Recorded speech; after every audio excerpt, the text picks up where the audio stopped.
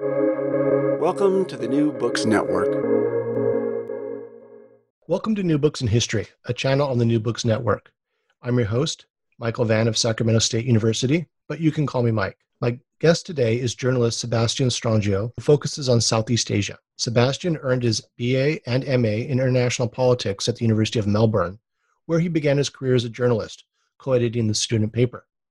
Since 2008, his pieces on Southeast Asia have been published in Foreign Policy, The New York Times, The Economist, The New Republic, Forbes, Al Jazeera, The Atlantic, The Phnom Penh Post, and many other publications. In addition to living and working in Cambodia and Thailand, he has reported from the various ASEAN nations, Russia, South Korea, and Bangladesh. His first book, Hun Sen's Cambodia, was published by Yale University Press and Silkworm Books in 2014. It was named as one of 2015's Books of the Year by Foreign Affairs. Yale University Press has just issued a revised and updated paperback edition of the book under the title Cambodia, From Pol Pot to Hun Sen and Beyond.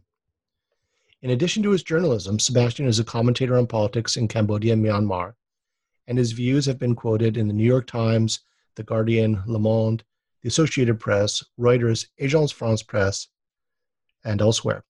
He is consultant for the Economist Intelligence Unit, is a fellow with the International Reporting Project, and has been a research fellow for the Future Forum, a policy institute in Phnom Penh.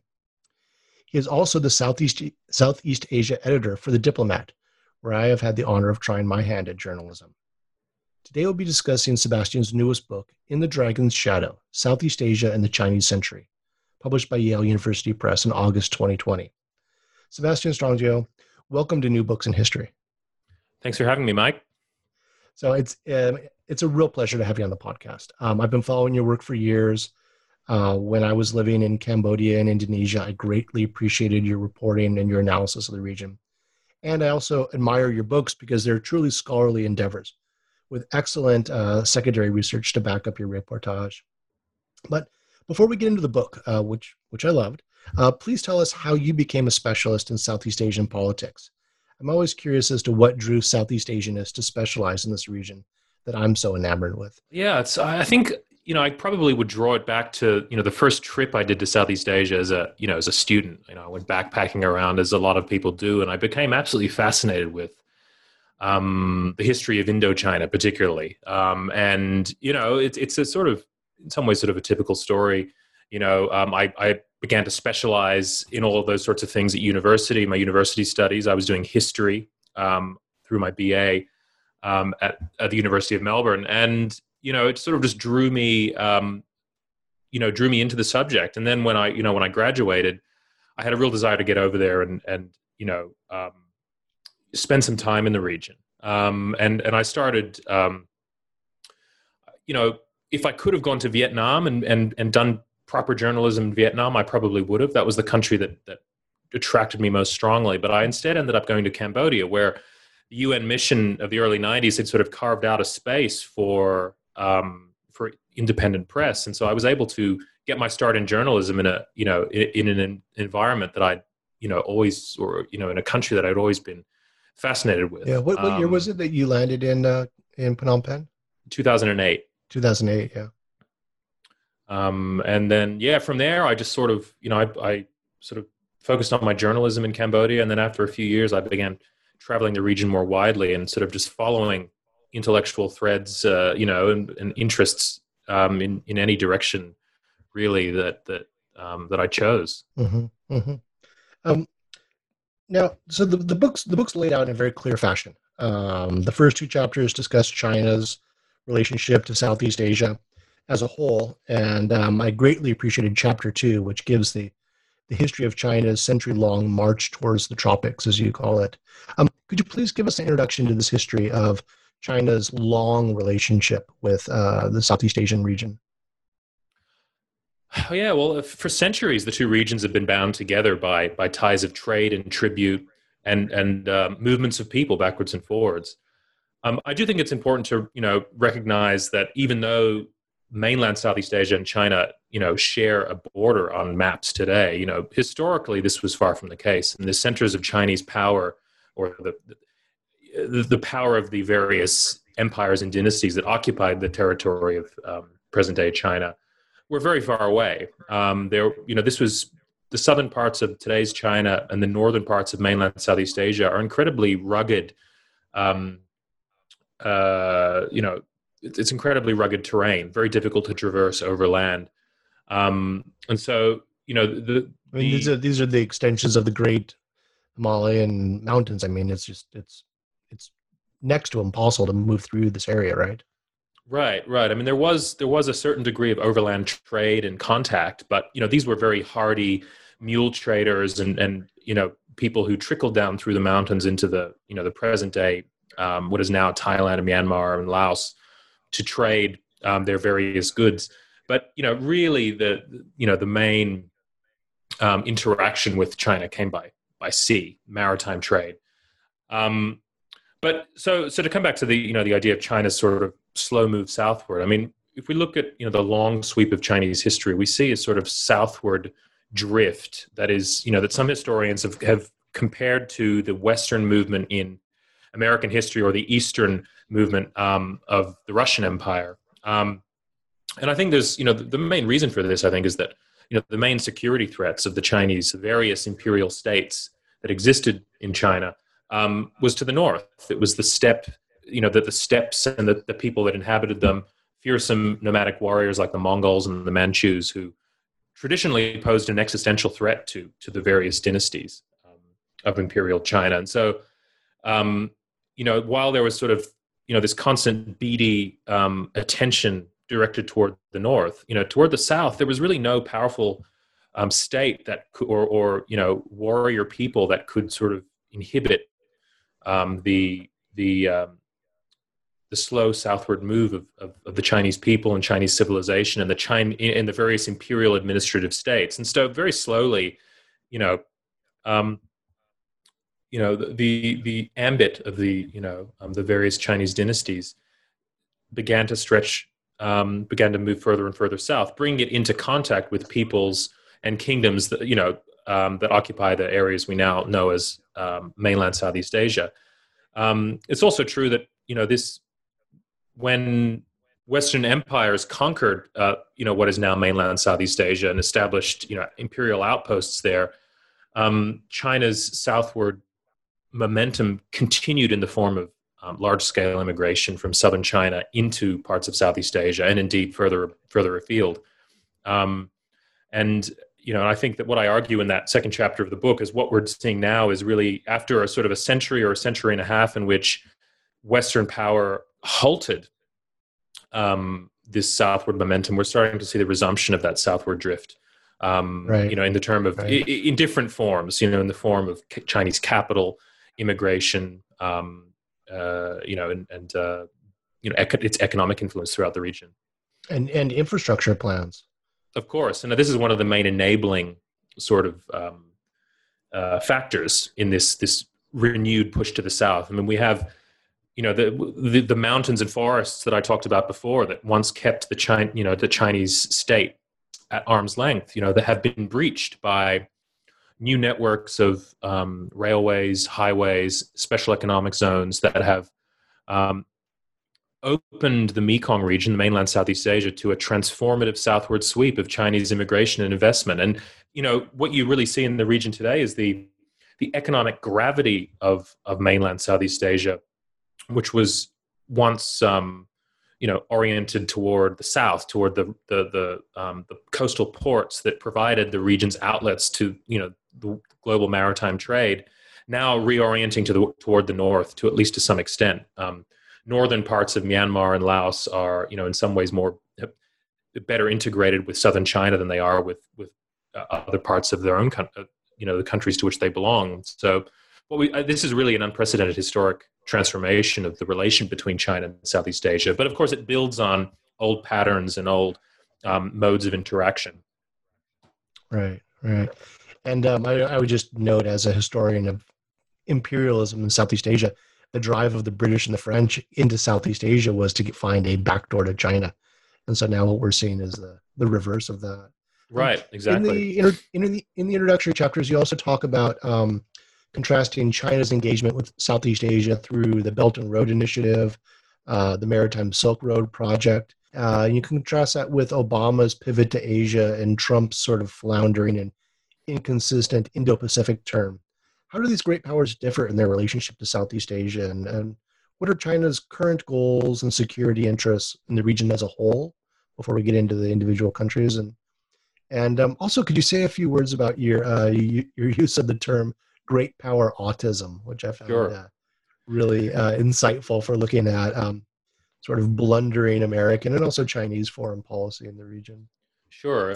Well, I think the main thing that distinguishes China from the United States is the brute fact of proximity. I mean, Southeast Asia is in China's backyard. It is broadly comparable to the Caribbean Sea and Latin America for the United States. So, it's natural that China will take a strong interest in Southeast Asia. This is not surprising, and that it would have a strong economic presence there, especially given the size of China's economy. I think that, in specific terms, Southeast Asia is important in some ways as an enabling region for China. I don't believe that it's the primary focus of Chinese foreign policy. But I think, if we consider Beijing's its security dilemma, the fact that it is ringed by potential rivals, including nuclear armed states like India and Russia, and then, of course, a string of U.S. treaty allies off its eastern coast, Japan, South Korea, the Philippines, and, of course, Taiwan, which is also very close to Washington. You kind of begin to understand the feeling of constraint that Chinese strategists have always struggled with, the sense that the U.S. is engineering a kind of an encirclement of China, a chain that is slowly strangling it. Southeast Asia, of course, is the one region where there isn't an incumbent great power. It is a region that is relatively amenable to the extension of Chinese influence. And I think that it is a place where Chinese strategists see that, they are able to break that chain of encirclement to some extent. It's also an incredibly important region in terms of China's economy. I mean, the sea lanes that run through the island straits of Southeast Asia are, a lifeline of the Chinese economy. Represents China's access to to global markets, and of course, its access to sources of crude oil that are necessary to keep its economy moving along. And of course, all of this, a large proportion of this moves through the Malacca Strait between Indonesia and Malaysia, and thence through the South China Sea. Right. I mean, isn't the Malacca Strait like the second busiest waterway in terms of petroleum transportation? After the Strait of Hormuz. And about a third of global trade moves through the South China Sea. And so, I think that, China's claims over the South China Sea, even though they sort of embody nationalist myths, in some ways are sort of a product of China's, remaking of itself as a modern state. There is also sort of a basic, security consideration here as well, which is, that China doesn't trust the United States to ensure its continued access to, or to ensure freedom of navigation through these waters, and it fears that one day, the United States or another power might seek to blockade China. So of course, controlling these waters is very important for the Chinese leadership. In some ways, it's a prerequisite to the sort of ambitions, the regional and global ambitions that they have. Yeah. So what are the American? Can you contrast that to America's interest in the yes, well, under Obama and under Trump? Well, so as I mentioned, China is in some ways a geopolitical reality for Southeast Asia. It's always going to be there, whereas the United States is very far away. In some ways, its dominant presence in Southeast Asia is not only historically anomalous. It's it is something that is not it really requires constant renewal. There needs to be political will to maintain relationships in the region and to commit resources and to renew those commitments every 4 years. And I think what we've there's a couple of other points of tension as well. I think that to come to this question of liberal great state autism, which is a phrase that I borrow from the strategist Edward Luttwak, Right. He makes the point that large states are often have blindnesses that result from their attempt to simplify the world and make it sort of processable by decision makers in capitals very far away from the countries with which they're concerned.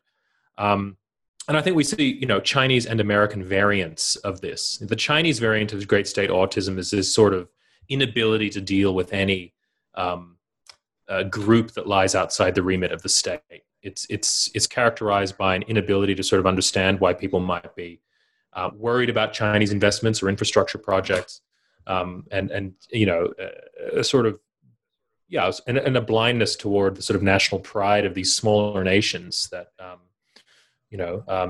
that sort of stand in the path of China's achievement of national rejuvenation, as they put it.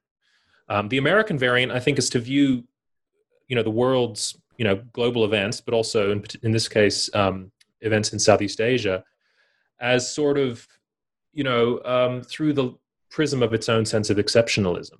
The idea that every nation is sort of undergoing some kind of struggle to become more like the United States. And so, whenever there's a change of government or some sort of democratic upsurge in a Southeast Asian country, it's very often interpreted in the U.S. by both media and government as sort of evincing a move, an inevitable shift towards sort of American values and institutions.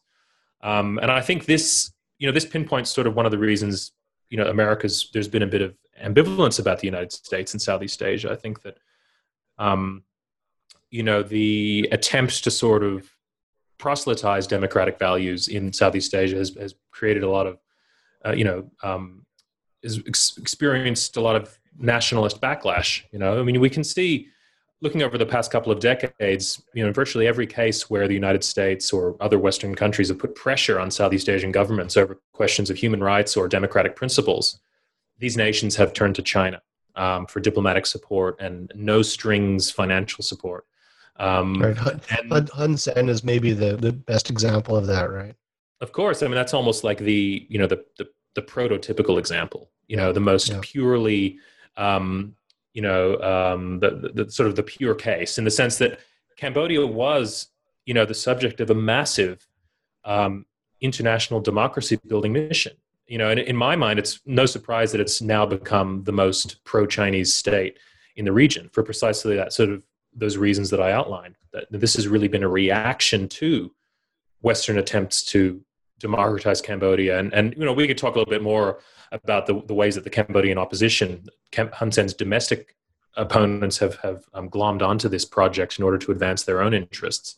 But this is one of the sources of sort of friction with the United States and Southeast Asia. And I think that another concern is simply that America's Southeast Asia policy, this is more under Trump, has really existed downstream of its policy toward China. And so as the Trump administration has become more and more belligerent toward China and began confronting it on all manner of issues, its engagement with Southeast Asia now is framed purely in terms of China. And there's not a lot of sense that the Trump administration is really listening to Southeast Asian governments or taking their national interests on board. And we see a sort of Trumpian variant of great state autism at play here too. Well, let's take a tour of the ASEAN nations. As you do in the book, let's move through them one by one, starting with Vietnam, which has the longest historical relationship with China and actually has fought a war with China within at least my lifetime. Talk about the relationship between China and Vietnam. The relationship between those two countries is characterized by a tense dialectic. On the one hand, Vietnam is in many ways has been deeply imprinted by Chinese culture. It is, the Vietnamese emperors reproduced a lot of Chinese governing philosophies, imperial ideologies, military technologies, social structures, and moral philosophies. And these things, shaped Vietnam profoundly until the coming of the French. Of course, the Vietnamese literati communicated with each other and using Chinese characters. Vietnam is very much part of the Sinitic civilizational world. But at the same time, its history has been marked by fierce resistance to China. And the irony at the heart of Vietnamese history is really that it was Chinese borrowings and inheritances that were the very tools that enabled Vietnam to remain independent of Chinese power. And so, you see this sort of tense dialectic reproducing itself in the present. Another factor, of course, is the very close historical relationship between the two countries' communist parties, who share sort of ideological worldviews and a common interest in sort of staying out of the dustbin of history. And so, these two parties, despite all of the tensions that exist in the relationship, they still have at least a degree of commonality in their interests. But the problem for the Vietnamese Communist Party finds itself in a very difficult situation because in many ways the Vietnamese nationalism, it sort of defines itself in many ways against China. And if you speak to ordinary people in Vietnam, as I'm sure you know yourself, the animosity toward Vietnam crosses every social and political divide in Vietnam. And animosity towards China. Animosity towards China, yes. And 100%. I mean, it is astounding. I mean, the first time I lived in Vietnam was in the mid-90s, and as not the first batch of graduate students from the United States going in, but I was 2-3 years into the first batch, and I was nervous as a big American guy about the legacy of the war. And boy, they did not really care about that, but they had quite a few things to say about China. Yeah, the xenophobia was just palpable.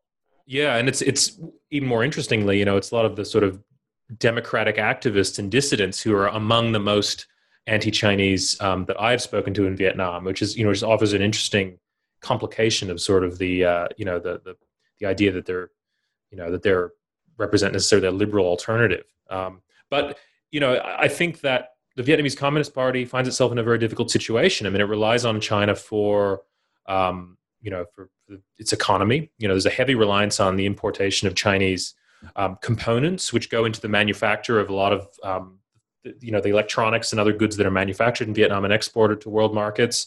And there's a need for stability in the relationship and for trade. But on the other hand, the Vietnamese public is ever alert to any sign that the Vietnamese leadership is selling out to Vietnam, to China. And of course, there's been, at the merest hint that Vietnamese sovereignty has been compromised by China, people take to the streets. I mean, I think Vietnam is the one country where the South China Sea disputes mobilize genuine grassroots concern and opposition. Absolutely. I've had it come up in casual conversation with friends in Hanoi.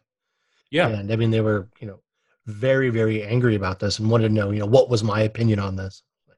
Yeah. Whereas in Malaysia and the Philippines, they tend to be more minority concerns. It's the security establishment that's concerned. And there are in the Philippines, there are groups of nationalists that do rally, but we're talking about rallies that are planned, that are relatively small and are relatively orderly. Whereas in Vietnam, you have, rioting and very things can be very volatile whenever China is concerned. And rioting is rather rare in communist Vietnam, but just a few years ago, as you talk about, there were a series of attacks on Chinese-owned businesses, which unfortunately they were actually attacking Taiwanese-owned businesses, not PRC-owned. But that kind of expression of popular frustration and discontent is just so rare in Vietnam today.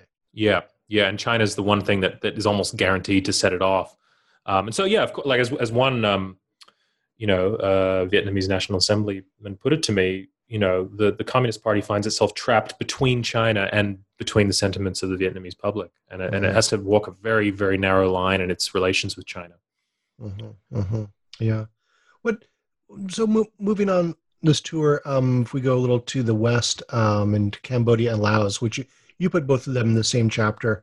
What's going on with these two nations and their relationship with the PRC, the People's Republic of China? Well, I'll start with Cambodia first. I think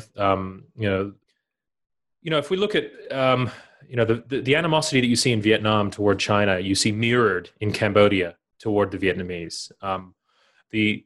Historically, Cambodians have not feared and suspected China to the degree that their Vietnamese counterparts have. Vietnam instead plays that role in the Cambodian nationalist imaginary. And we can go way back in history. I mean, if we go to the Bayonne in the Angkor complex, there's depictions of Chinese mercenaries serving alongside ethnic Khmer mercenaries against the Chams, right? I mean, there's right, and there's I think also, yeah. So historically, the main fear, the threat to Cambodian kingdom's survival has always come from the powers to either side. And in this case, in modern terms, Siam or Thailand on the one side and Vietnam on the other. But of course, the Vietnamese border also represents a linguistic fault line, a religious fault line, a cultural fault line that it doesn't quite apply in the case of Thailand. Mm-hmm. And so, again, you don't have to scratch very deep in Cambodia to find the most virulent anti-Vietnamese sentiment. Yeah.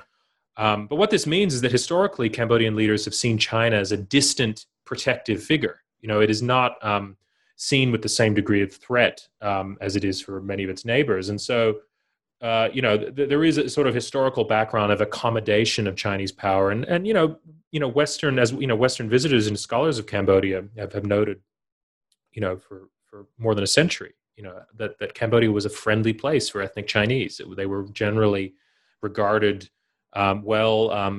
ethnic Khmers eagerly intermarried with Chinese business people, and of course, the product of that is the Sino-Khmer business elite that right, which dominated Phnom Penh historically. Right. I mean, it really was a Sino-Khmer city. Yeah. And so so that's the one aspect. The other aspect, of course, has been this the nation building or the democracy building project that I mentioned earlier that was initiated in the early 1990s, and that the government of Prime Minister Hun Sen has always sort of sought to struggle against. And I think that one of the sort of unique things about Cambodia since then is that the country is, sort of been seen as relatively small and unimportant. I mean, in Western countries. And it's a place where a lot of Western governments have sort of seen that they can take a harder line on human rights issues because they don't perceive that there's really that much on the line. It was not a very strategically important country. It was sort of a place where we could stand on our principles. And that's sort of the view of Cambodia that you see coming up again and again, often between the lines of, in how Western governments have engaged with it. And of course, Prime Minister Hun Sen has fought for his whole career to sort of free himself of this burden of being a democratic project. And of course, he's turned toward China in order to provide, the sort of aid and support that the Western governments and Japan once did, but without all of what he perceives to be onerous conditions about good governance and so on and so forth. And so, that project has further sort of incentivized the country's or the government's move toward China and its heavy dependence upon it. In Laos, we see some similar patterns. Laos is very often forgotten compared to Cambodia. Is rarely mentioned in the press, and it's a very repressive country. But it never comes under as much pressure as the Cambodian government comes under in terms of its treatment of its own people.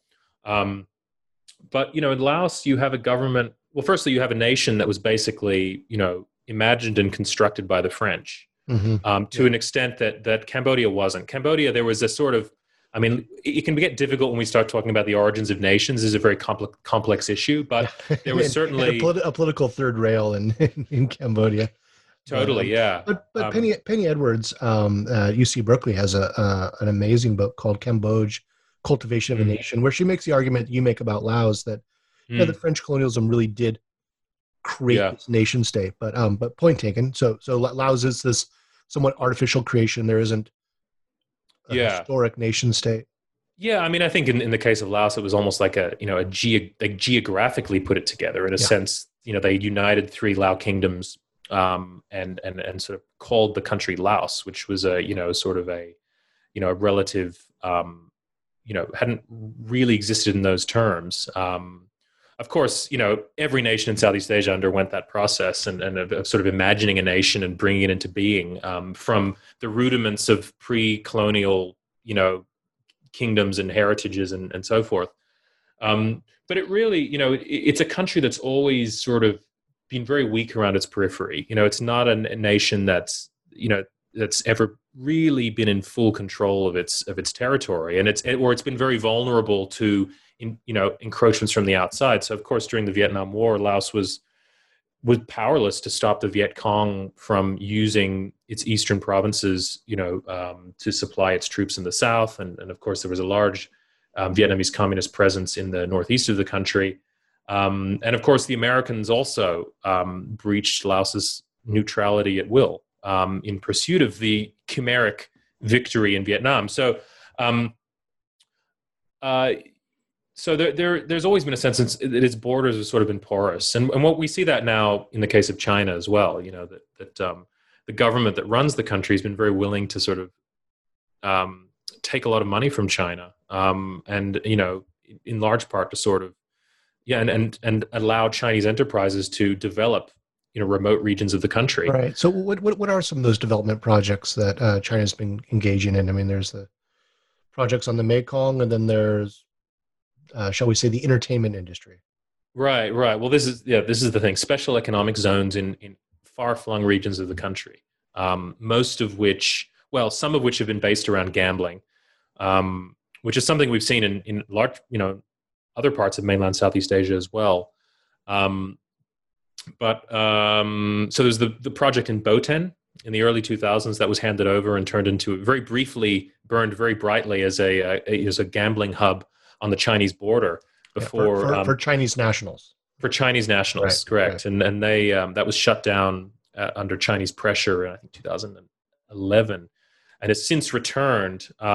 Gambling is no longer permitted there, but it's now like it is the future crossing point of the high-speed railway that is now under construction, running from the border of Yunnan province to the Lao capital Vientiane. And eventually beyond to Bangkok, and the dream is Kunming to Singapore, correct? Yeah. I mean, and this is another echo of colonial or Western imperial ambition. The British had also sought to create that link and laid out plans for the construction of railways, which never ended up being built. But what we see with a place like Boten is really what I discussed earlier, the way that infrastructure is sort of reconfiguring the geography of this region. I mean, Boten was once the middle of nowhere. I mean, it took 2 days to travel from Vientiane to Boten, and then when you got there, you wondered why you'd come, because getting from the Chinese border to any significant settlement or any like large city again took a huge amount of time. I mean, southern Yunnan was a very difficult place to travel before the current age of superhighways. And so, but all of a sudden, it's become this sort of hub in the middle of nowhere. Another project we might discuss is the Golden Triangle Special Economic Zone, which has been established on the Laos side of the tri-border confluence, and right where the 3 borders of Laos, Thailand, and Myanmar meet. And that's been handed over to a fairly obscure and shadowy Chinese businessman by the name of Zhao Wei, who's built sort of this miniature gambling empire in the middle of the palm trees and rice paddies. And that again caters mostly to mainland Chinese visitors. It exists in sort of the interstices of state power. The Golden Triangle has always been a sort of a place. A sort of place that exists beyond the law of lowland states, and this is perpetuating itself now. Except that ethnic Chinese or Chinese nationals are sort of playing a more and more prominent role in the illicit trades of the region. But to come back to Laos, I mean, I think that one thing that is united, that the common point between Laos and Cambodia is they're both relatively small nations. They're both governed by corrupt governments that are really seeking to preserve themselves in power, and Chinese money is very useful in that regard. And they're both countries that in their modern histories they have histories of dependence on outside patrons, and so choosing China as a powerful supporter is not is not a significant break with that pattern of interaction with the outside world. And so choosing a patron could even be seen as a form of agency. And obviously, in the case of the two countries, what they've looked for in terms of a patron has been slightly different. In Cambodia, there's been a sort of a political ideological element to things, which is that Prime Minister Hun Sen has wanted an alternative patron that doesn't attach liberal conditions to funding, whereas Laos has generally come under less pressure than Cambodia has in that regard. But both, both see Chinese largesse as a way of, maintaining their hold on power. Yeah. But do you think that these development projects like the high-speed rail or the planned freeways, expressways through Laos will actually benefit Laos, or will it be like here in California, in the Central Valley, where you just blow through towns in the Central Valley and don't stop there? Yeah, I mean, it's really, it's a very important question. There were similar criticisms made about China's high-speed rail network when it was being constructed 2 decades ago. So it really remains to be seen. I mean, the big question is whether the Thais agree to the extension of this rail line through Thailand. So that, at the moment, the Thai government is just okayed sort of, I think about 250 kilometers up to the Korat Plateau, but they haven't formally agreed to extending this all the way to Vientiane and connecting up with the rail line through Laos. If they don't end up building that, then Laos is going to be, pretty much be a train to nowhere. Also a train a project that's saddled the Lao government with a hefty amount of debt, even though China's paying for the bulk of it. I think that this is a project that very much serves Chinese interests first. But the Lao government has got its own reasons for greenlighting it, which, may not be based on the economic utility of this project.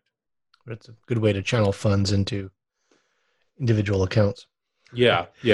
What about the development projects on the Mekong, the dams and the hydroelectric plants? I mean, yes. Well, on the one hand, these offer power to the region, but on the other hand, they're completely disrupting the Mekong.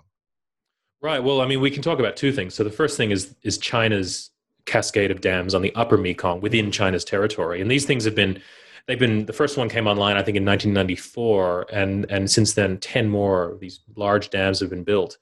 And recent evidence suggests that these dams are holding back a significant amount of water, and that when the downstream nations are facing droughts, to a large extent, the hoarding of water within these dam reservoirs, at least recently, has been partly to blame.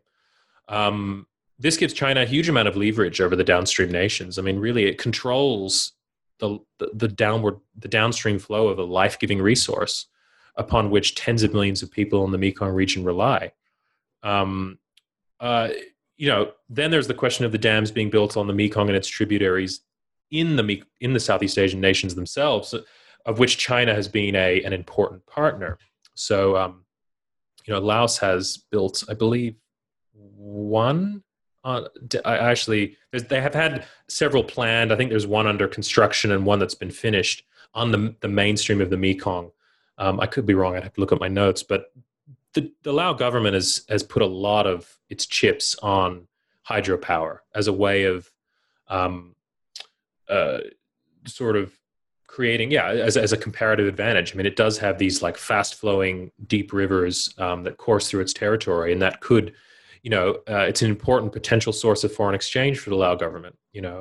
But the impacts in terms of damaging fish stocks and undermining the ecology of the Mekong region could exact a much more serious cost in the long run.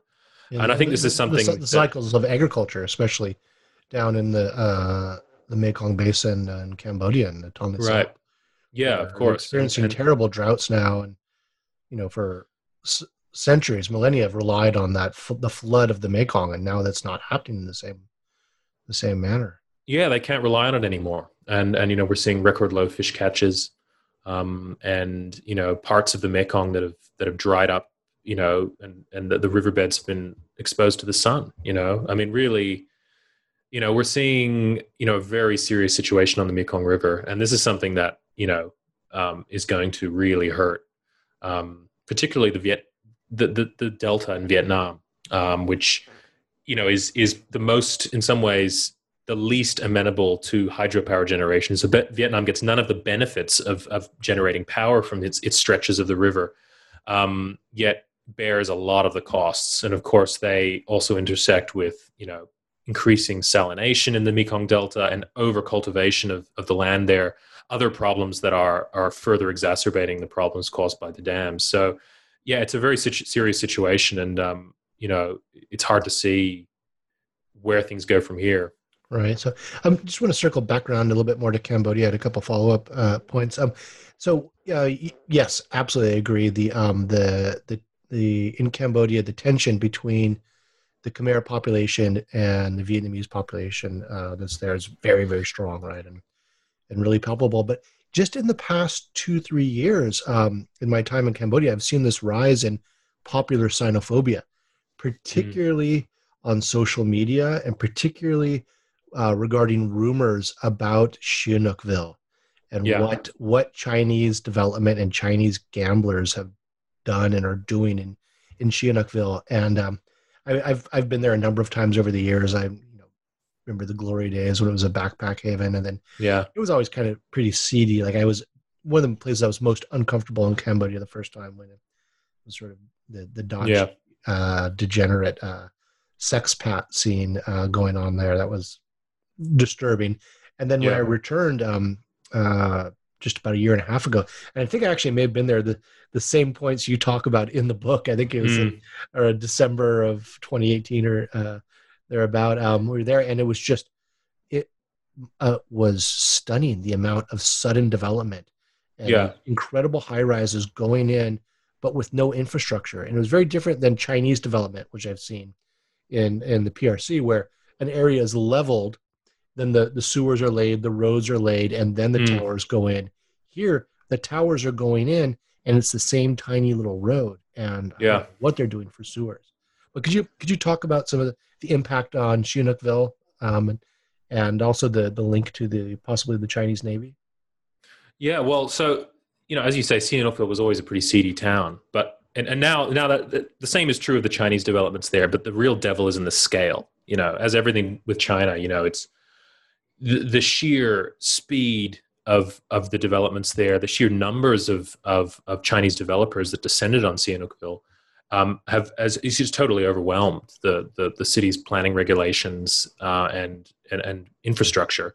So it happened, I think, I date it around the visit of Xi Jinping in Cambodia in October 2016. And it seemed like after that, it was sort of permission had been granted, basically, or that the Chinese government had sort of signaled that Cambodia was open for business. And you have this sudden flood of investors of all stripes into the country, which of course built on what was already sort of an increasing Chinese economic presence in the country. The effect in Sihanoukville, was, again, it was totally overwhelming for many locals. I mean, people I spoke to there said that, the cost of everyday goods had risen, and rent had risen beyond what they could afford. People were forced onto the outskirts of the city. A lot of Chinese business people were opening their own grocery stores, even their own tuk-tuks, to drive Chinese tourists around. My Khmer friends in Siem Reap in the tourist industry were incensed at the idea that there were Chinese tuk-tuk drivers on Cambodian territory. Right. Why they couldn't believe, why would someone from China come to do this low-level job and steal, food out of the mouths of local Cambodians? Right. And, it's, I guess that sort of reflects China's unique sort of development situation, which it is in some ways a developing country. It has massive, swaths of rural China that are still, not that far above the poverty line. And then you also have just this huge, it is also a superpower, and so you have this sort of really, and this mix, exported to Cambodia has created a lot of disruption. And as you say, they're also sending construction workers down too, correct? As far as I know, yeah. I mean, especially as engineers and building, overseers and so forth. They do use a lot of Cambodian labor, the grunt labor, on the construction sites there. And I met a lot of young Cambodians who'd gotten jobs in casinos and on construction sites, who were, in some ways positive about the opportunity that they were getting. But, the casinos brought in, as, they've attracted a very low quality of Chinese tourists. I mean, I lived in Chiang Mai for a couple of years, and people would complain about the Chinese tour groups there, but but at the end of the day, they were basically ordinary people who wanted to go off and have a holiday. They might have been a bit rude in the eyes of some Thai people, but they were generally, good people. What you see in Sihanoukville is you see a lot of organized crime. Oh, yeah. When I went there, I saw groups of young men with buzz cuts and black T-shirts walking around smoking, acting, very rudely toward Cambodian vendors and street sellers. And there was, there's a huge amount of drugs that came in, sex work, a lot of these, young men would act as if they ran the place, basically, which in certain sense they did at the height of the developments there. And the reaction, among the Cambodian population was very negative. I mean, as you say, social media was used to communicate, outrage at sort of Chinese drivers that would breeze through red lights in cars with military plates. There were, the sharp increase in social problems like, street violence and prostitution and drugs. All of these things, excited a very negative reaction from the Cambodian public. And as you say, we're seeing something that has been relatively rare in historical terms, which is the sort of this anti-Chinese sentiment, this Sinophobia emerging in Cambodia. There are signs that both the Chinese and Cambodian governments are aware of this and are, taking measures to sort of clamp down on online gambling, which of course Beijing hates gambling, and so and the Cambodians have, promised to try and clean up Sihanoukville. And of course, with COVID, which has sort of brought everything to an end there, at least temporarily, it remains to be seen what the future of these developments is. I mean, it could be that in a few years we walk through right before COVID hit. Wasn't there a reform or a ban of online gambling? Yeah. And suddenly there was this mass exodus of the Chinese gambling industry from Sihanoukville. And I heard reports of these huge towers suddenly abandoned. Right. I mean, in a few years, there's a good chance we'll go to Sihanoukville and sort of this abandoned casino tourism will become a thing, but we don't know. I mean, that covered online gambling operations. Right. But whether, casinos remain open there, look, it really remains to be seen. I mean, the COVID recovery is such an uncertain, such an uncertainty at this point. But I think we can say with confidence, though, that, China will continue to be a dominant economic presence in Cambodia. Right. But I do think the Chinese and Cambodian governments are working to curb the most negative impacts of these developments in the interests of preserving what for both is a very beneficial bilateral relationship. And there's strategic or military components to this as well, right?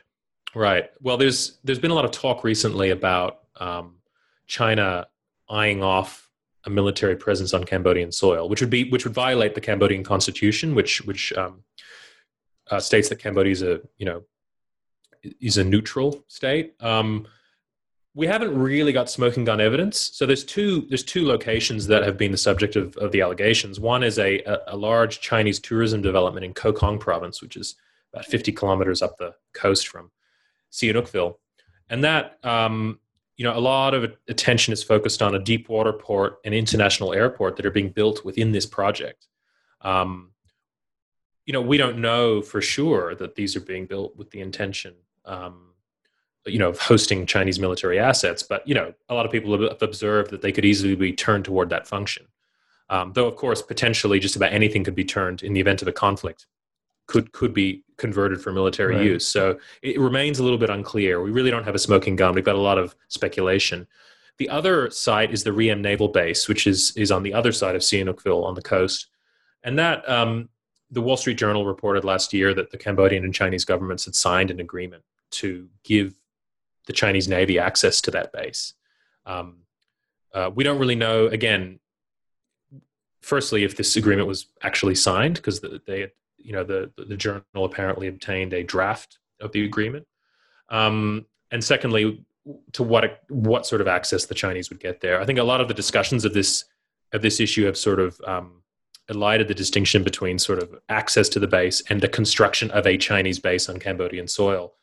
But a lot of people in Washington are paying very close attention to this potential development, which is, in some ways it's sort of an irony. To go back to what I talked about before, for years Cambodia was ignored basically, and it was treated as a place where democracy promotion and human rights issues loomed large. And all of us, and I think the argument I make in my book is that this pressure has been one of the main incentives that's pushed Prime Minister Hun Sen toward China. And now that he is close to China, people are discovering that, hey, actually, Cambodia is not as unimportant as we thought. I mean, if the Chinese gain a military access to an airfield on Cambodian soil, I mean, that sort of redraws the strategic map of mainland Southeast Asia in many ways. And so, I think that what we've seen recently is the American government adopting a more pragmatic position on Cambodia. The current ambassador there has done a lot of good work to try and re-engage and to get relations back on track. And we'll have to see how things develop. But, unfortunately in Washington, Cambodia is now seen pretty much through the lens of its closeness with China, with not a lot of thought given to the sort of failures of American policy that have brought us to this point or helped bring us to this point. Mm-hmm.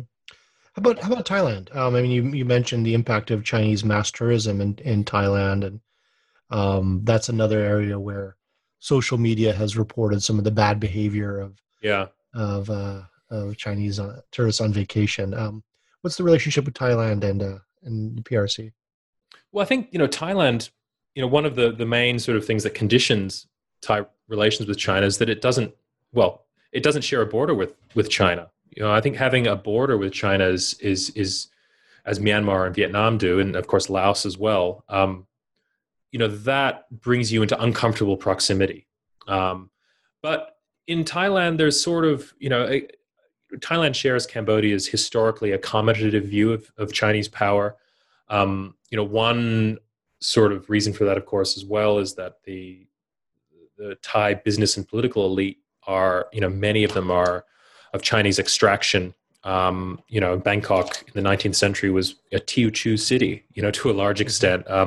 And so there's a certain sort of comfort with China, if not, sort of loyalty towards it. There's, that sense of threat that you see in Vietnam and to a certain extent in Myanmar doesn't really pervade the Thai public consciousness to that extent. And I think Thailand, because it is a relatively strong economy, and has been able to sort of set the terms of its relations with China in a much more effective way than the Lao and Cambodians have.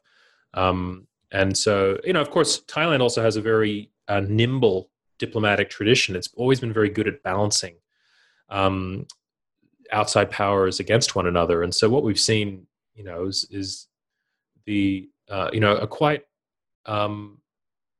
ductile sort of diplomacy toward a rising China and balancing it off against the United States, its treaty ally.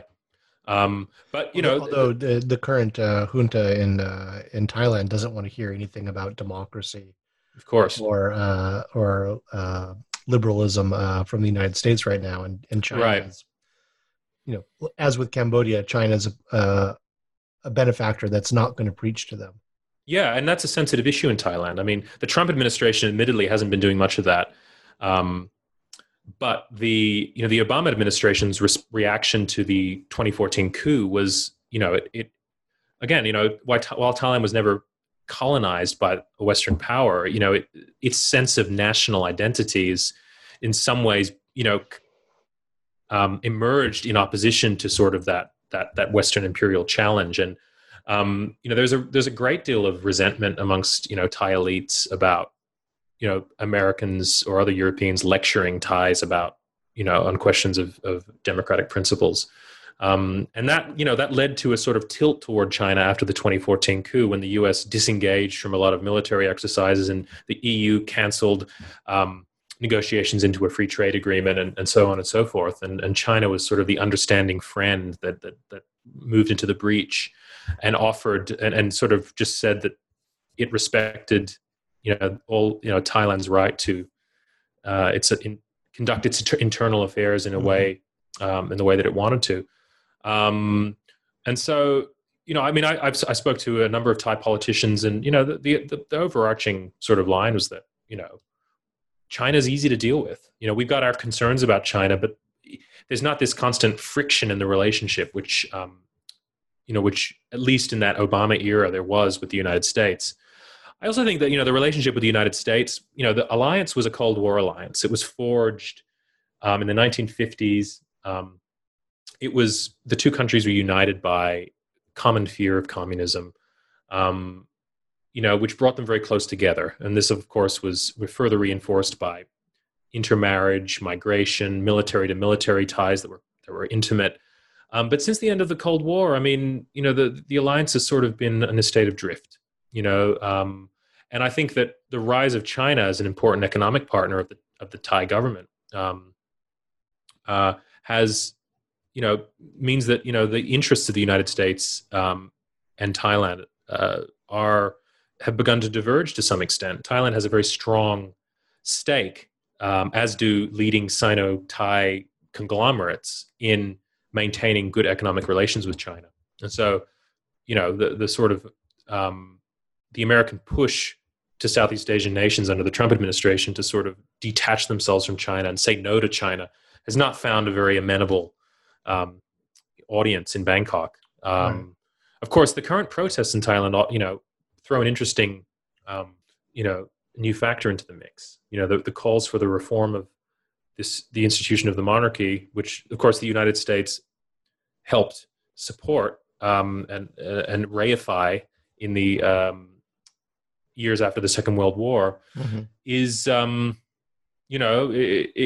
could realign things. But I also think the Chinese are pretty nimble. If whatever happens in Thai politics, I think China will be ready to sort of shift course as need be. But at the moment, it's capitalizing on sort of, firstly the tensions with Western countries, but also just the lack of attention from a lot of Western countries toward Thailand, which is right.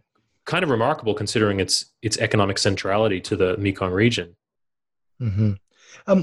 Moving west to Burma, Myanmar, and you described this as possibly China's California, a way to get a west coast, so to speak, for China, access to the Indian Ocean. What are China's strategic interests or dreams for Burma?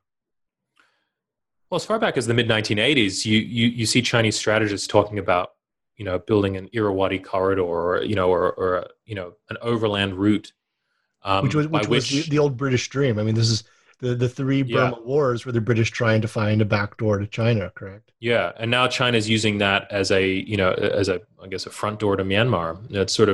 It's reversed all of those ambitions, but the dream of integration and trade, is very much, the same.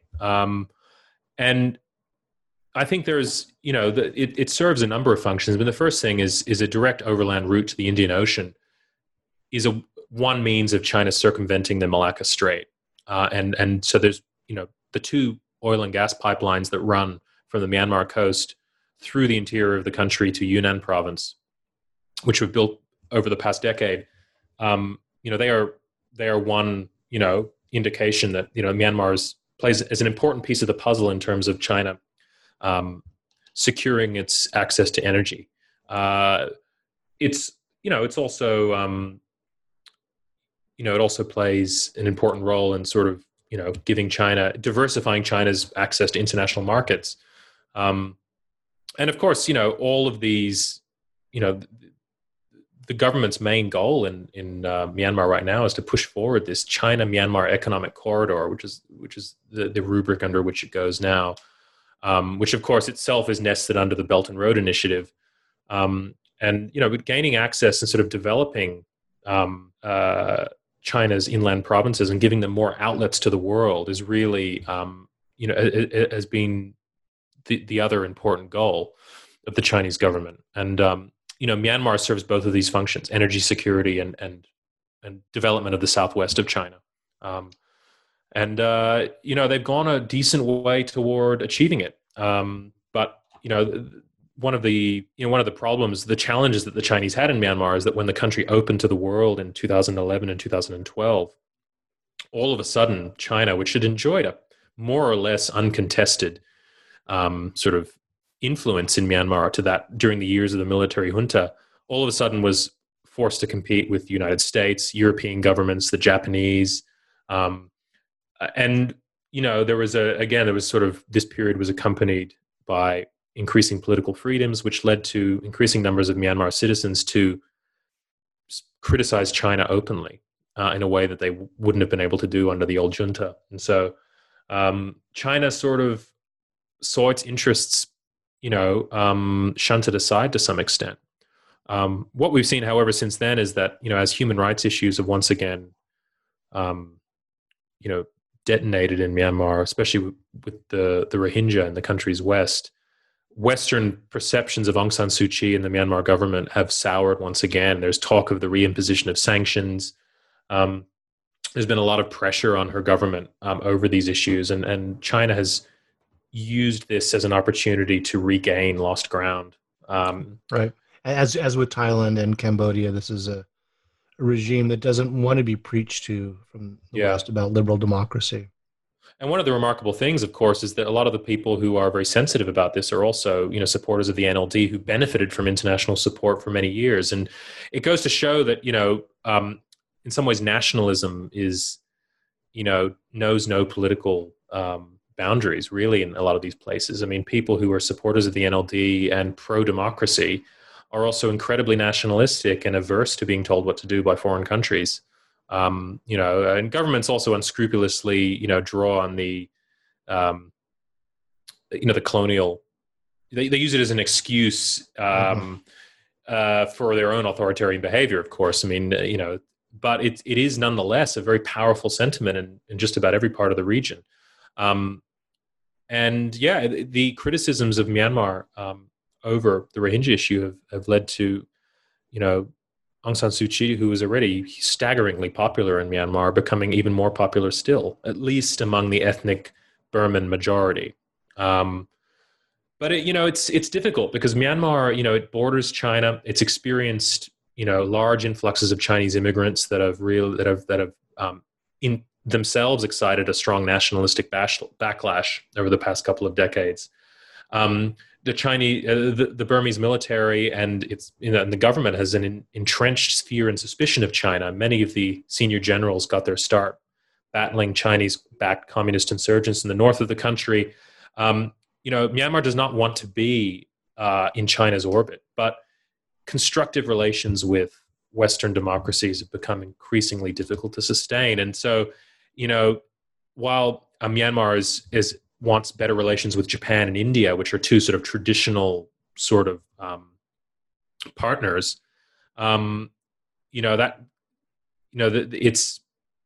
may not be enough. And one of the, and this in turn touches on deeper structural questions about, in the human rights issues that we've seen emerge over the last few years are, just the latest in a very long line of conflicts and abuses that go right back to the country's independence in 1948. And in many ways, these are structural problems stemming from the country's, the attempt by ethnic Burman nationalists to sort of create a modern Burmese state around an ethnically Burman core.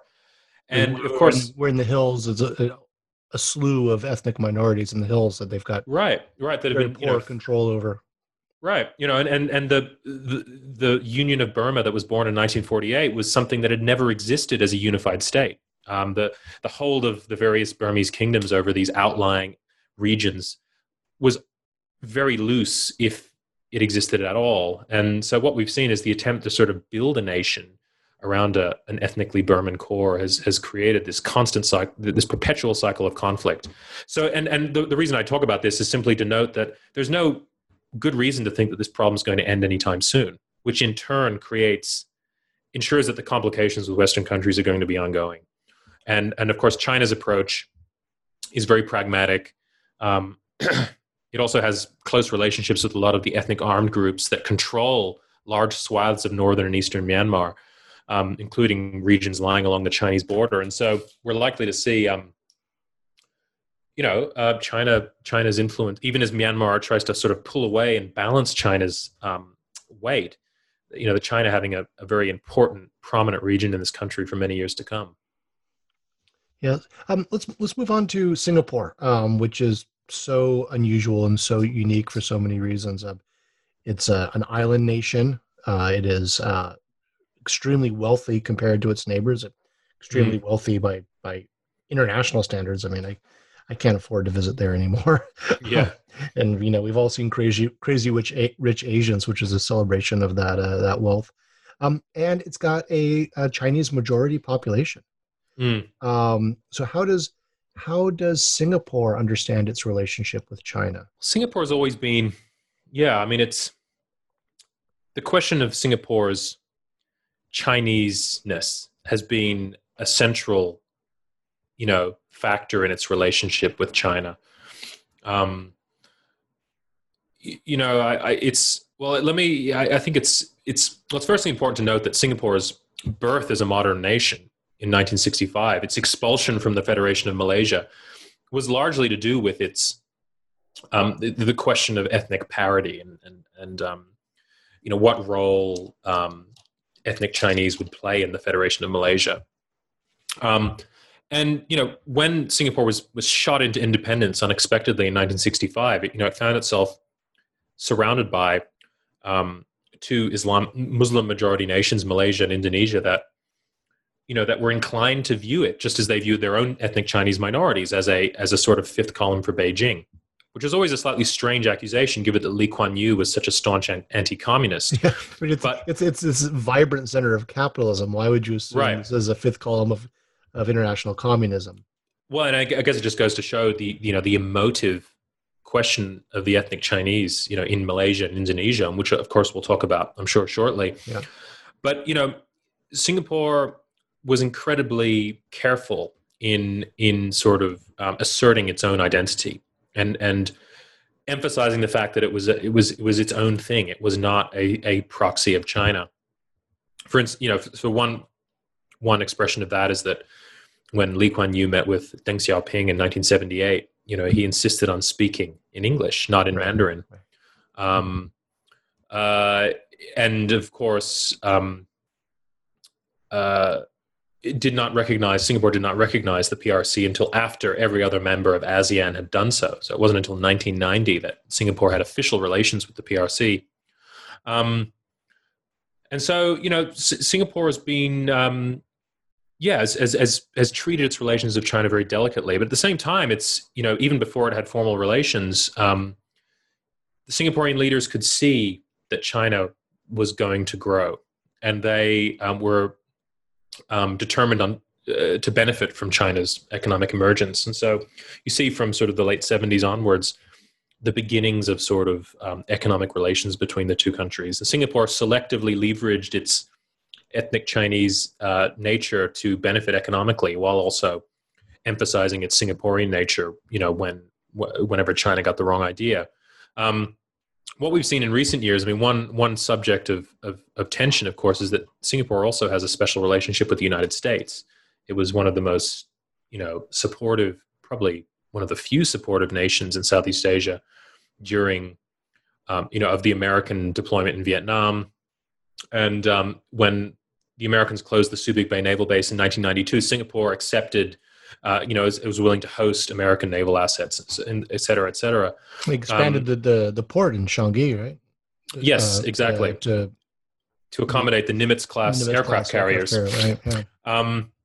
And so, but in an age of increasing, U.S.-China competition, Singapore has found itself in a difficult position. And one thing that's come through in Chinese criticisms of Singapore's positions on the South China Sea is this sort of sense that as a Chinese nation, Singapore should, or as an ethnic Chinese majority nation, Singapore should naturally sort of defer to Chinese interests. And this perception of Singapore as Chinese, resurfaces again and again between the lines of a lot of Chinese government rhetoric.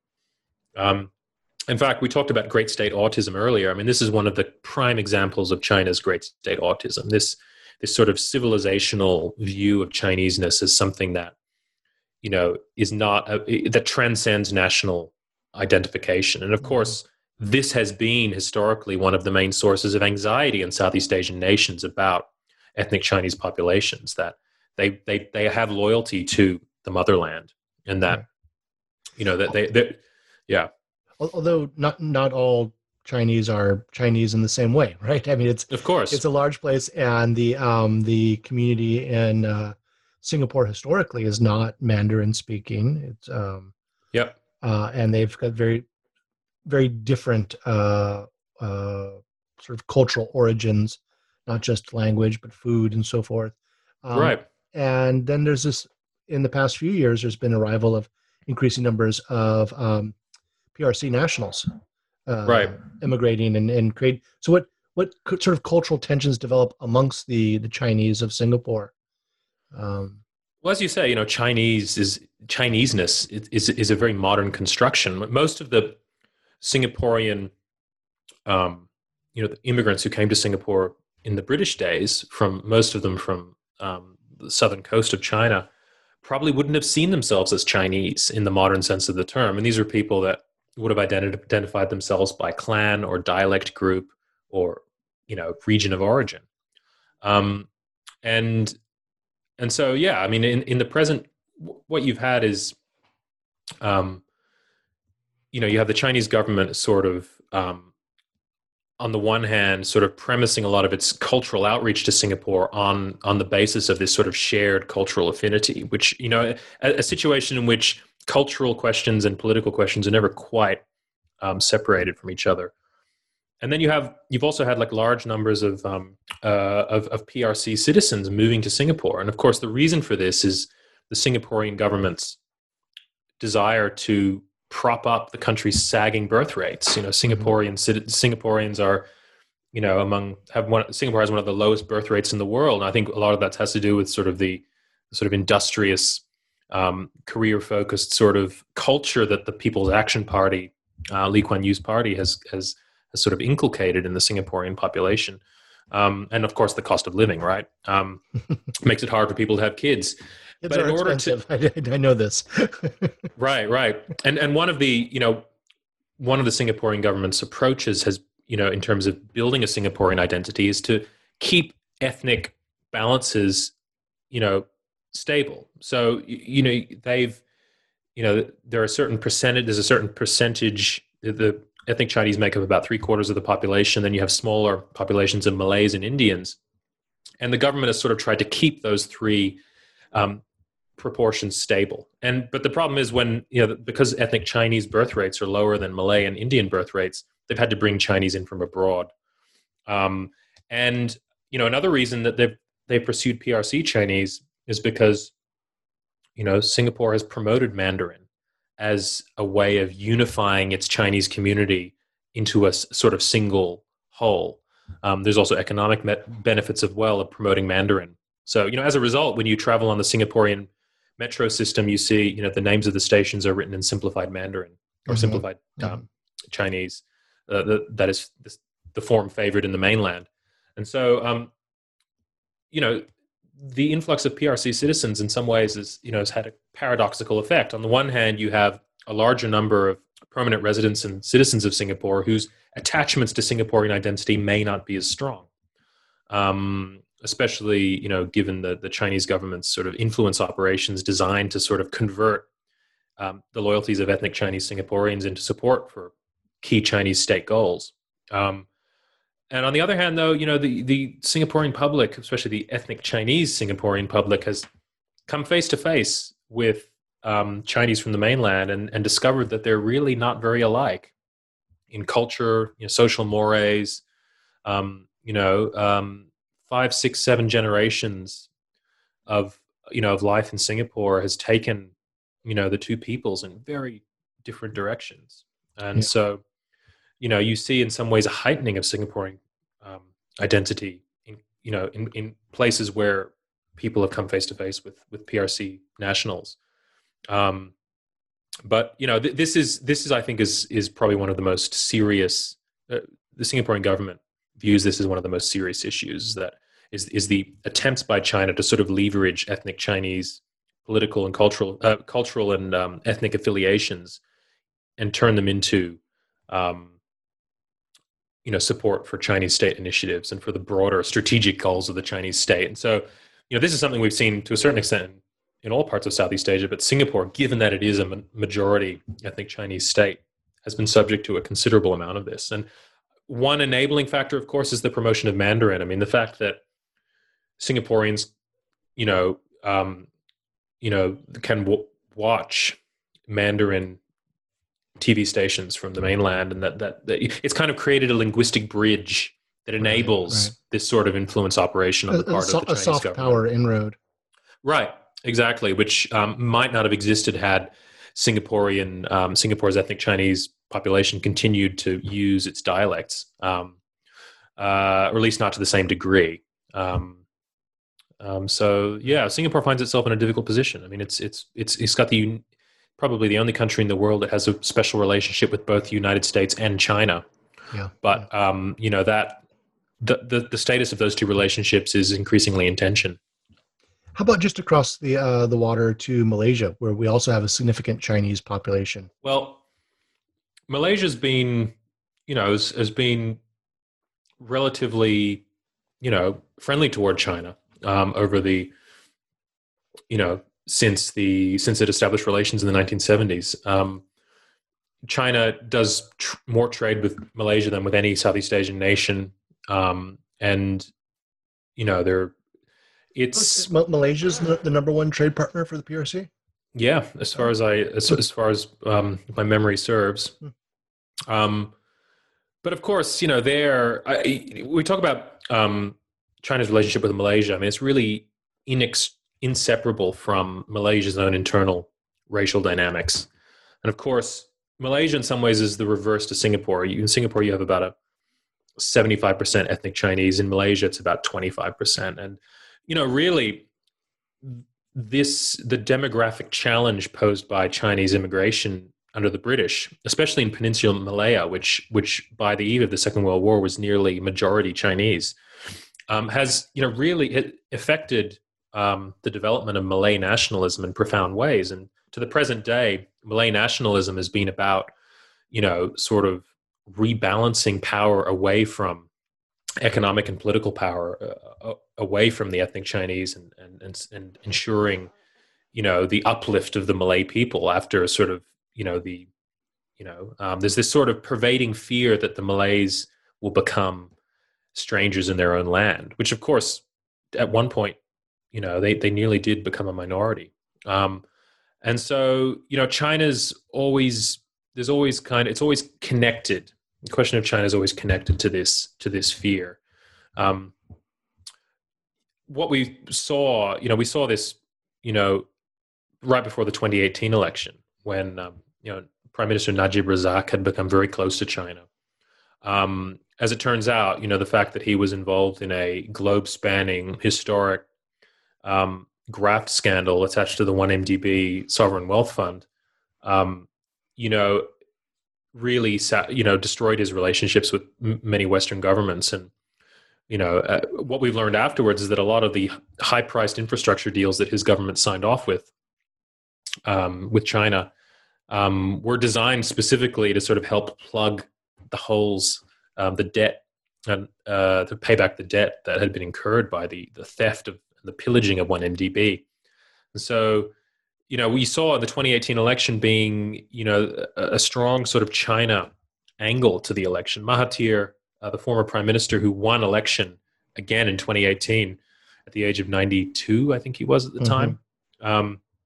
He ran very much on a platform that was highly critical of these Chinese deals, and and drew explicit parallels with the loss of Singapore in 1965 because it was dominated by ethnic Chinese. I opened my chapter on Malaysia with a visit to Forest City, which is this massive Chinese real estate project on the Strait of Johor across from Singapore. Yeah. So I have to ask you, is this, I don't know if you saw the presidential debate with Trump where he started talking about a forest city, and it was some incoherent statement about a forest city, and many people on Twitter were trying to figure out what on earth he was talking about. Do you know if he was referencing this? Oh, no idea. I didn't hear that part of the debate. Yeah, so okay, I don't want to derail us, but I think that may have been it. Yeah, and of course he couldn't place it anywhere in the world because, well. Yeah, I mean look, who knows with Trump, right? But yeah, the Malaysian forest city was this massive multi-billion-dollar project that was his first phase had sort of been opened when I went to see the showroom. It was quite impressive. I mean, just the size of it. But it was exciting some concerns because, condos in this project were too expensive for most Malaysians, and there was a fear that was basically going to be populated by ethnic Chinese, by Chinese nationals, cashed up Chinese nationals looking to escape the smog of China's, eastern metropolises and retire in a Chinese, at least partly Chinese speaking nation, that was close by. And Mahathir made a big point of hammering away at Forest City, which again, he drew explicit, when I interviewed him in 2018, he drew explicit parallels to Singapore. And I think, this played an important role in the election of 2018. This sort of Najib had sort of, due to his domestic problems, had become over-reliant on China and had signed off on huge multi-billion-dollar infrastructure deals under the Belt and Road Initiative that really didn't serve Malaysia's interests. When I was there, I heard a lot of comparisons to the Sri Lankan port at Hambantota, this fear that Malaysia was taking on way too much debt. A debt trap. Right, exactly. That was very much in the air 6 months before that election when I visited. And so yeah, I mean, it's, and at the same time, Mahathir was, spearheaded Malaysia's, the development of Thai during his first term, which lasted from 1980 until 2003, spearheaded the creation of a close economic relationship with Malaysia. And I think that what we saw after his election was him dialing back some of that rhetoric and actually, instead of, some projects were canceled, some of Najib's big infrastructure deals, but others were renegotiated.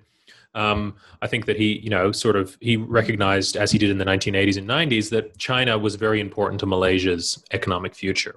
And he wanted to maintain that trade, the trading and investment partnership. And I think this sort of touches on Malaysia's sort of general position toward China, which is being, it's interested in doing business, and even the South China Sea disputes have not affected a flourishing trade relationship with China, and in fact have been compartmentalized quite successfully by successive governments. I think so. That's sort of the overview. I mean, there has also been, we've also seen in Malaysia tensions to do with China's relationship with the ethnic Chinese community. And one particular episode I describe in the book is the Chinese ambassador at the time, I think in 2014, making a public statement in Kuala Lumpur's Chinatown that, China's not happy with the treatment of ethnic Chinese in Malaysia. But of course, he sort of elided the distinctions between ethnic Chinese in Malaysia and Chinese nationals who happen to be residing there. Right. And this, excited a fierce backlash from many commentators in Malaysia who accused China of sort of transgressing on a promise that it made in 1974 when the two countries established relations, that it would cease to meddle with the loyalties of ethnic Chinese. Of course, China backed the Communist Party of Malaya, which was a majority Chinese communist movement, which accounts, I think, for many historians believe accounts for its failure to, in comparison with Vietnam's communist movement, for instance. But there is, I think this question of China's relationship with the ethnic Chinese is going to continue to be probably the most sensitive issue in China-Malaysia relations, and is a far more sensitive question than the South China Sea. If you talk to ordinary people on the street, ordinary ethnic Malays in Malaysia, it's people don't really care about, the James Shoal or these sort of remote parts of the southern South China Sea. They're more concerned about these pervading Malay fears about ethnic Chinese taking over, and controlling the country and holding the country's destiny in its hands, which of course couldn't be further from the truth today than but that's a pervasive feeling in Malaysia. And we see a similar fear in Indonesia, where we have another long history of xenophobia and Right. examples in '98 of horrifically violent outbreaks of Mm, anti-Chinese violence. So right. what's the relationship between China and Indonesia today? How do the Chinese and Indonesians negotiate this relationship? Mm. It's well, in no other country in Southeast Asia is the status of ethnic Chinese in Indonesia more uh, important than in Indonesia. I mean, in Malaysia, ethnic Chinese are still politically salient. They make up a quarter of the population, and even though that proportion is slowly shrinking, which could augur difficulties for ethnic Chinese in the long run in Malaysia, the fact that they make up just a tiny percentage of the population in Indonesia. I mean, the figures vary, but it's anywhere between 1% and 3%. And I think that the fact that they have historically been also economically dominant there as elsewhere has led to a huge amount of fear. Um, right back to the colonial period, there's been concerns about this, and the development of Indonesian nationalism really, as in Malaysia, it sort of develops as it comes in contact with Chinese nationalism and Chinese nationalism as espoused by overseas Chinese residing in what was then the Dutch East Indies. So, this has it's pervaded Indonesian nationalism from the very beginning. Not all Indonesian nationalists have been anti-Chinese, of course, but there has been a vocal minority that have kind of depicted Chinese as sort of alien to the national community. And of course, in both Malaysia and Indonesia, religion plays an important role too, because ethnic Chinese, very, very few are Muslim. In mainland Southeast Asia, the fact that Buddhism is the dominant religion has provided a path toward assimilation, which doesn't exist to quite the same extent in Indonesia and Malaysia. But basically, since Indonesia's independence, its relations with China have traced the changing status of ethnic Chinese within the country, and vice versa. I mean, it's under Suharto, the Chinese were so feared, or China was so feared that ethnic Chinese were serious restrictions were placed on their No, and it was palpable. I mean, I first visited Indonesia in 1990, and that was when you couldn't have shop signs in Chinese. You were not allowed to bring in any printed material in Chinese.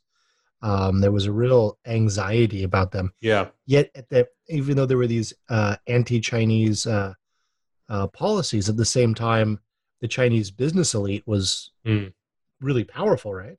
Right. Well, and of course, for Suharto, this was a useful way of doing things because he was able to compartmentalize his financial backers from his political support, and he could sort of ensure that none of these ethnic Chinese business leaders would ever challenge him politically. They would they benefited economically, and they were happy to benefit economically from their relationship with him.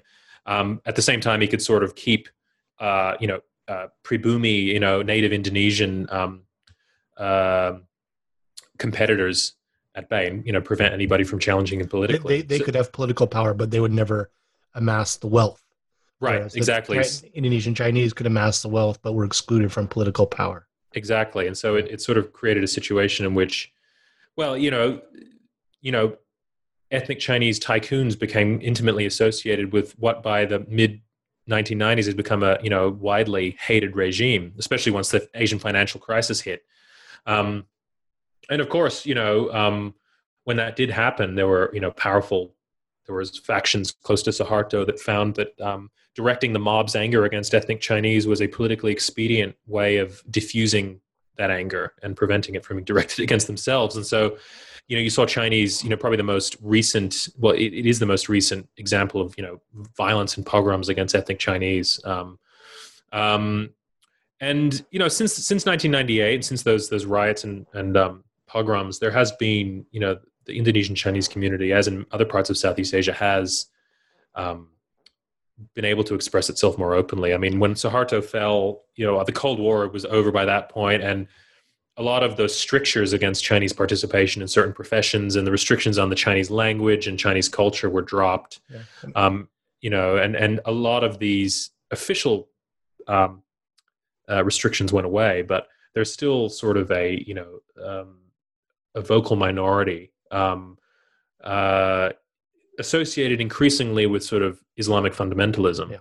Yeah. And the transformation is just astounding. So in North Jakarta and Glodok and in some of the other Chinese neighborhoods in various Indonesian cities, it's stunning now. You see Chinese in the street, and there's these open displays of Sinicity that were unimaginable in the 1990s and the first time I was there. And I taught at Gajah Mada in Yogyakarta a number of years ago, and the Chinese holidays are on the calendar now. Right. And again, just unimaginable. At the same time, not to out anybody, but I was having a conversation with some of my graduate students who are very cosmopolitan, fluent in English. They're at Gajah Mada, one of the top universities in Indonesia, in getting masters in American studies. And somehow the subject of one of my graduate students' husbands, who is ethnic Chinese, came up, and they immediately started trafficking in these odious xenophobic stereotypes. Were really just sort of devastating to her, and she just had to sort of suck up. And it just reminded me of anti-Semitic discourse in Weimar Germany or something. Like it was there, and it didn't take much to scratch that surface for that to come out, even though things were so much better for Indonesian Chinese than they had been 20 years ago.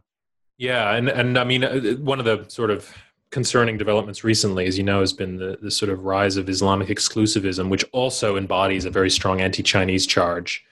And what's even more worrying in a sense is the sort of concerns about China, the People's Republic of China, and concerns about ethnic Chinese within Indonesia coming into alignment. And I interviewed a leader of the FPI, the Islamic Defenders Front, who explicitly made the connection. He said that Ahok, the former governor of Jakarta, who was jailed for blasphemy in 2017, that he, and Jokowi, his former boss in the Jakarta town hall, were basically, a front for the importation of Chinese into Indonesia and China's sort of imperial design on Indonesia. And so, I think that these are trends that are very worrying, given the history of discrimination and violence. And as you say, the sort of very almost reflexive nationalist sort of, suspicion of the Chinese, ethnic Chinese.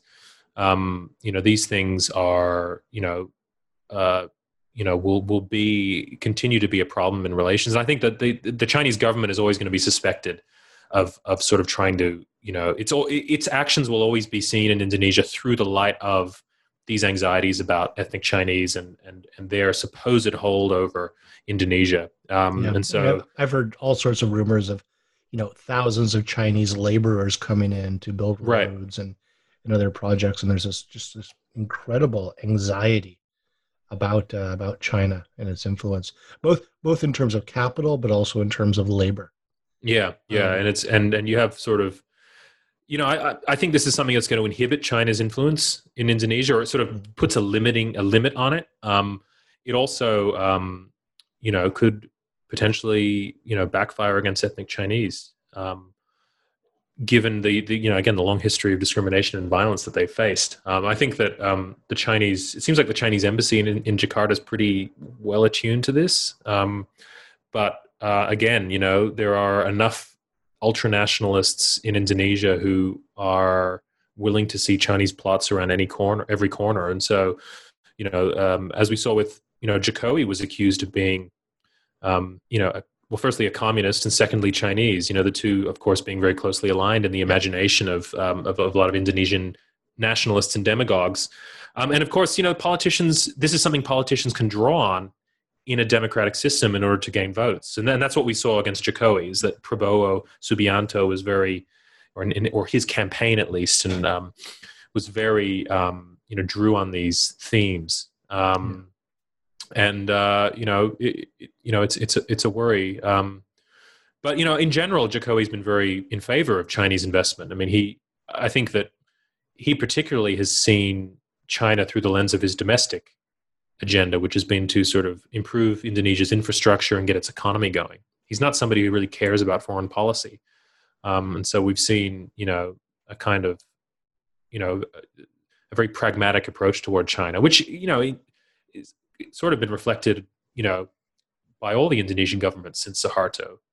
Even Suharto in his last few years, the economic relations with China, he started to see China as a potential benefit in economic terms after vilifying it and demonizing it for so many years.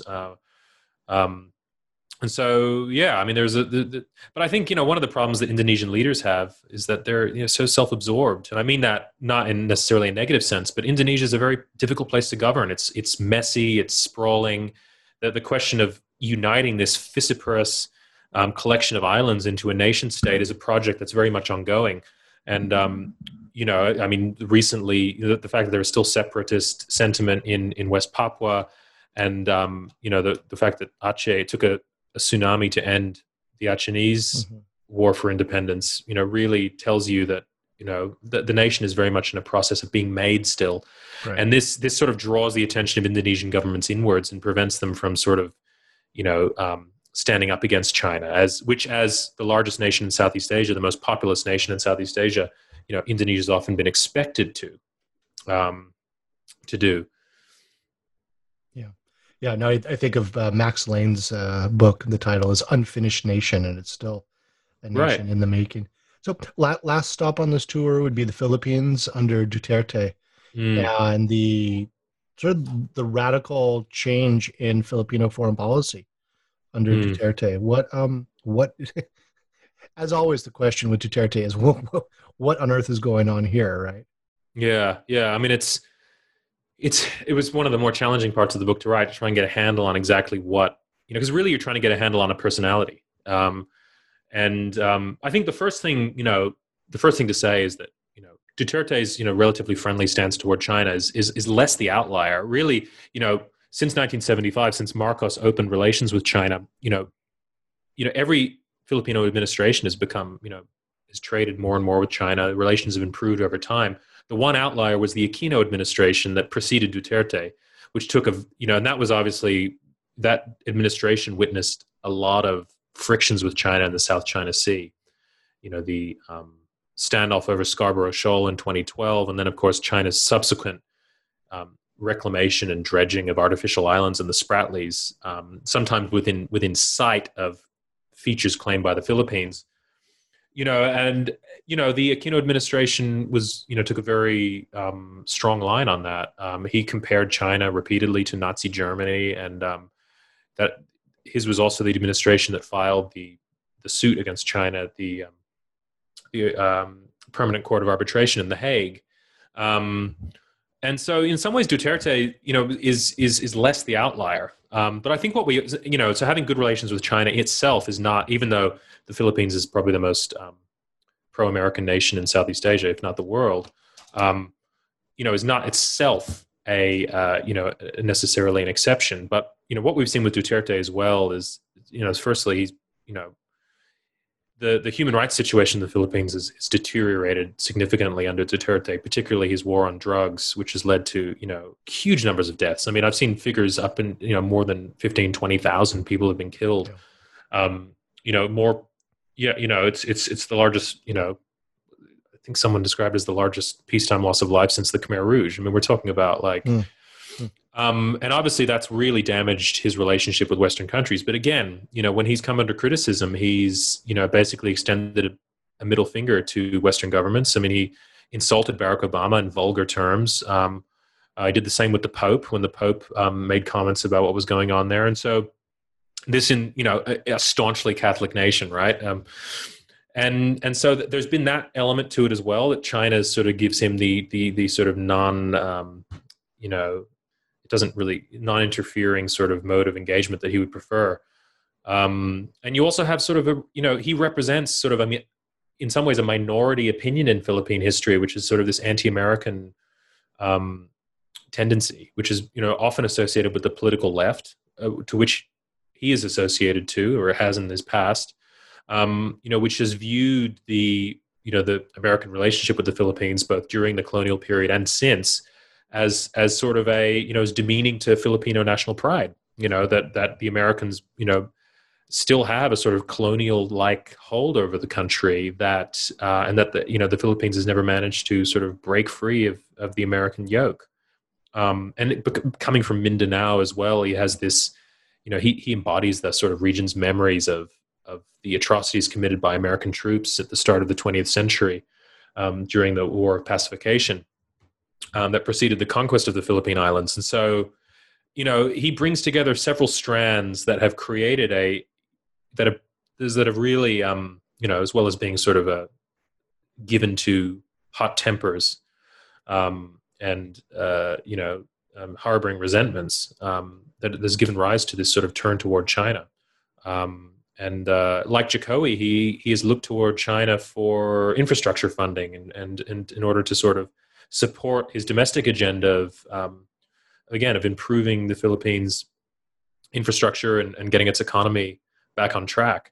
But he's faced a lot of opposition from the security and defense establishment in the Philippines, which is broadly pro-American. And it probably comes closest to sort of reflecting the prevailing hostility toward China that we see in Washington nowadays. I think with Duterte, you sort of see a mix of method and madness. I think there is a sense amongst some of his foreign policy team that the Philippines can't simply rely on the United States, that it needs to be more proactive, and that, taking a strong line against China in 2012 and 2013, kind of brought the Philippines the worst of both worlds. Like, it didn't do anything to affect China's behavior in the South China Sea, and it also cut the Philippines out of participation in the Belt and Road Initiative, which of course was announced the same year in 2013. So I think, Duterte's, the problem is his policy has also just been in practice incoherent. I mean, his position on the South China Sea is veered from tough talk about, riding on a jet ski out to some, coral shoal to plant the Filipino flag and all this posturing, to these sort of like praise of China and President Xi Jinping, it's very hard to. He almost kowtowed on his trips to Beijing. I mean, yeah. And superlatives just come flowing out of him. Right. And I think a lot of this has to do with his personality and his lack of impulse control. But it's, I think there's also a certain hedging instinct in the way he's going about things. That he is also attempting to sort of play these powers off against each other. But it's very hard to discern. But he has put on the table he's broken a lot of taboos in Philippine foreign policy, about the American alliance being sort of the bedrock of Philippines foreign policy. He's threatened to cancel or repudiate key elements of the alliance, and I think really called into question, where, to the extent to which the Philippines and the United States' interests are aligned. I think that to that extent, he also reflects the opinion of others in the Filipino foreign policy elite, that people don't want the Philippines doesn't want to become the front line of a shooting war between China and the United States, and so it also, like a lot of other Southeast Asian countries, has a strong interest in these two powers learning to live with each other.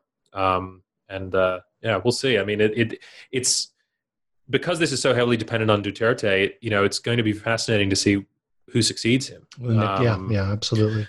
And if it's his daughter and the Duterte movement, which seems to still be considerably strong, a very strong movement, his popularity ratings are still up in the 80s, low 90s percentage points, despite his positions on China, which are unpopular. A Duterte ally would give China another 6 years to sort of, work with, I guess, in terms of trying to, achieve its goals in that region, and we'll have to see. Yeah, well, this is also fascinating. I feel like we're just scratching the surface. I could go on for another hour or two with you. I mean, this is fabulous. But before we let you go, and again, thank you for your time. Before we let you go, can you suggest 2 books to the audience that they should consult? Oh boy. Well, I'm trying to I didn't really get a chance to think about this before. So maybe the first book, is a great one that I read while I was finishing off this book, and I managed to quote it a couple of times, was Maoism: A Global History by Julia Lovell. I mean, this is a wonderful examination of sort of the global impact that Mao and his ideology and his image had throughout the world. And I think it really, it offers a very interesting contrast with the present, in terms of, there's a lot of talk about how China is sort of seeking to export authoritarianism to the world. And I kind of make the argument in my book that doesn't quite get it right, that China is really working with authoritarian realities that exist in Southeast Asia and sort of trying to harness them to its own ends. But I think, that point comes into greater relief when you read a book like this and you really see the extent to which China was and Chairman Mao really led a global ideological movement that made inroads from, sub-Saharan Africa to the dorm rooms of, Berkeley, British and American universities, and to places like Cambodia, and so it's one of those really sort of beautifully researched and written books, that you can just really lose yourself in. Julia Lovell's work is just fantastic. I in fact, I've been meaning to go and track down her older books and have a look at. I think she wrote one on the Opium War. Am I correct in saying? Yeah. So the second book, I'm trying to think of. What have I read recently? I apologize. Okay. Well, let's just say your book on Hun Sen. Oh, well, yeah, sure. Sure, of course. I'll answer the question for you. Your book on Hun Sen. So now, finally, what are you working on now and what can we hope to see from you next? Well, I'm taking a bit of a break. A book is a huge investment of energy and it's sort of like I get to the end of one and the prospect of starting another book project it almost makes me a little bit uneasy in the stomach. So it's funny. Your mentality when you start out is so different from your mentality when you finish. And I think I'm going to take a bit of a break, and I'm just sort of working away at my day job at the Diplomat and keeping in touch with with Southeast Asia. And well, where can you find your writing right now? You'll have pieces in the Diplomat? Yeah, I blog daily at the Diplomat. So if you go to our webpage, you'll find my work there. That's most of the writing I'm doing now is there. But I'm also on Twitter, and I'm constantly commenting on Southeast Asian events and current affairs and culture. Now and then I give talks of various kinds, mostly related to the subjects we've been discussing. And on my website, I have a list of upcoming talks. Some, a lot of which are open or are publicly available. And of course, in this era of Zoom, it's very easy to tune in remotely. That's actually COVID-19 has had a wonderfully democratizing impact on the brown bag talk at the elite universities. Like we can log into talks at Harvard now that hadn't been available 6 months ago. So it's sort of a silver lining, I guess. Yeah. Well, hey, thank you so much for your time. I really appreciate it. And this is a fascinating book. Thanks, Michael. It was a pleasure. So this has been a conversation with Sebastian Strangio about his newest book, In the Dragon's Shadow, Southeast Asia in the Chinese Century, published by Yale University Press in 2020. I'm Michael Vann of Sacramento State University, and this has been an episode of New Books in History on the New Books Network. Thank you for listening. And we are... Great.